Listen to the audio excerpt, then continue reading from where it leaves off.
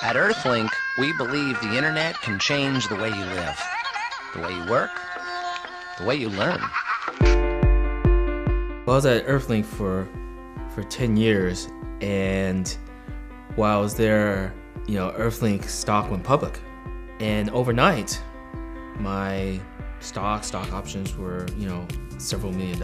I show up to work the next day, and there were administrative assistants showing up, in their new, Audi TTs, and VPs showing up in their, new Mercedes Benzes. And I came to work with my my car, the 91 Geo Metro, 3 cylinders. I'm Tom, and this is my wife Bree, and we live in Pomona, California, which is a suburb of Los Angeles. It is the 4th largest city in LA County. It's bigger than Pasadena, but it is also the 2nd poorest city in LA County. So that's a lot of poverty over a large population. When I was in college, Isaiah 58 convicted me of God's love for the poor, and I felt like I didn't understand His heart for the poor, and I wanted to, because I wanted to understand more of God's heart. And so because of that, I moved to Pomona, California, to the inner city, to work with the poor and see how God worked and what His love was like. When we were engaged and decided that we would live at or below the medium household income level for the nation, we looked at our budget, and we realized that one of the first things that was going to get impacted was this honeymoon trip that we had been talking about, this overseas trip. What's amazing is a year later, we get a call from Target, and they said, "Congratulations, you've won our honeymoon giveaway sweepstakes." And they said, "And you registered for a Califon Pan," Which we still have. which you still have, and they said that automatically entered you into the Califon Target honeymoon giveaway sweepstakes. What we won was a 7-day, all-expense-paid trip to Tuscany, Italy. It was really amazing. But what I remember from that time was Bree turning to me and saying, "This is God's confirmation that He will take care of us, that He will be generous, and He will give us more than we can imagine." And that's been true. Growing up in the suburbs, I never really got to know many people. I never got to know my neighbors. People would drive their cars into their garages and go in their house and come back out through their garages, and I actually never saw anyone. And one day, Bree and I were walking down the street in front of our apartment, and 2 boys stopped us in the street. And they asked us if we knew the Bible. And we said, "Yes, we do." And they said, "Would you teach it to us and our friends?" And we said, "Sure, yeah. Come to our apartment Wednesday at 5 p.m. You know where we live, and we'll teach you the Bible." And so they show up Wednesday, 5 p.m. with half a dozen of their friends. Every week they show up to study the Bible.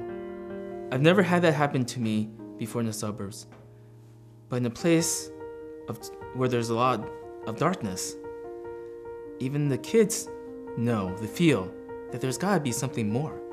There must be something better.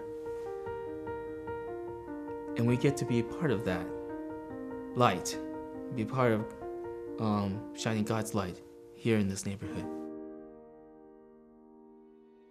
Living in Pomona in the inner city gives us a lot of unique ministry experiences. There was a girl named Jenny who I had known for many years, and we invited her to live with us at the point when her life started to fall apart. Well, in the first month, she put on 10 pounds because she was just eating regular meals again and getting up at a normal time, getting to school.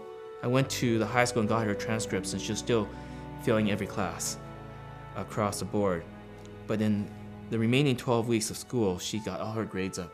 She finished with A, B's, and C's. That year, as with other years, we continued to live on the medium household income level, which was about $45,000 that year. But on Jenny, we probably spent an extra $30,000 just on her. We saw Jenny's life completely change in 12 weeks from being a very undernourished and depressed young girl to really coming alive. And it was amazing that God would have us be a part of that transformation for her in her life. And I think we have to just believe as people who follow Jesus that our lives can make a difference when we follow him in what we're called to do. I had heard from a good friend, neighbors that we'd known for 15 years, that they were not living in their apartment anymore, and they were living in their mom's place with a heroin addict in the living room and the TV on all night. And I could see in the kids' faces that their life was just crumbling and that they really weren't doing well because of the environment. Even though Irma's a great mom, Jerry's a great dad, you can't really raise a family in a living room with people coming in and out and heroin needles all around. Rhea and I started thinking about the idea that maybe God was calling us to invite the Reyleses, Jerry and Irma, and their kids to move in with us. It was amazing to be family together. And it was, similar to when we had Jenny live with us, just a sense of family, her being part of our family, the power of family.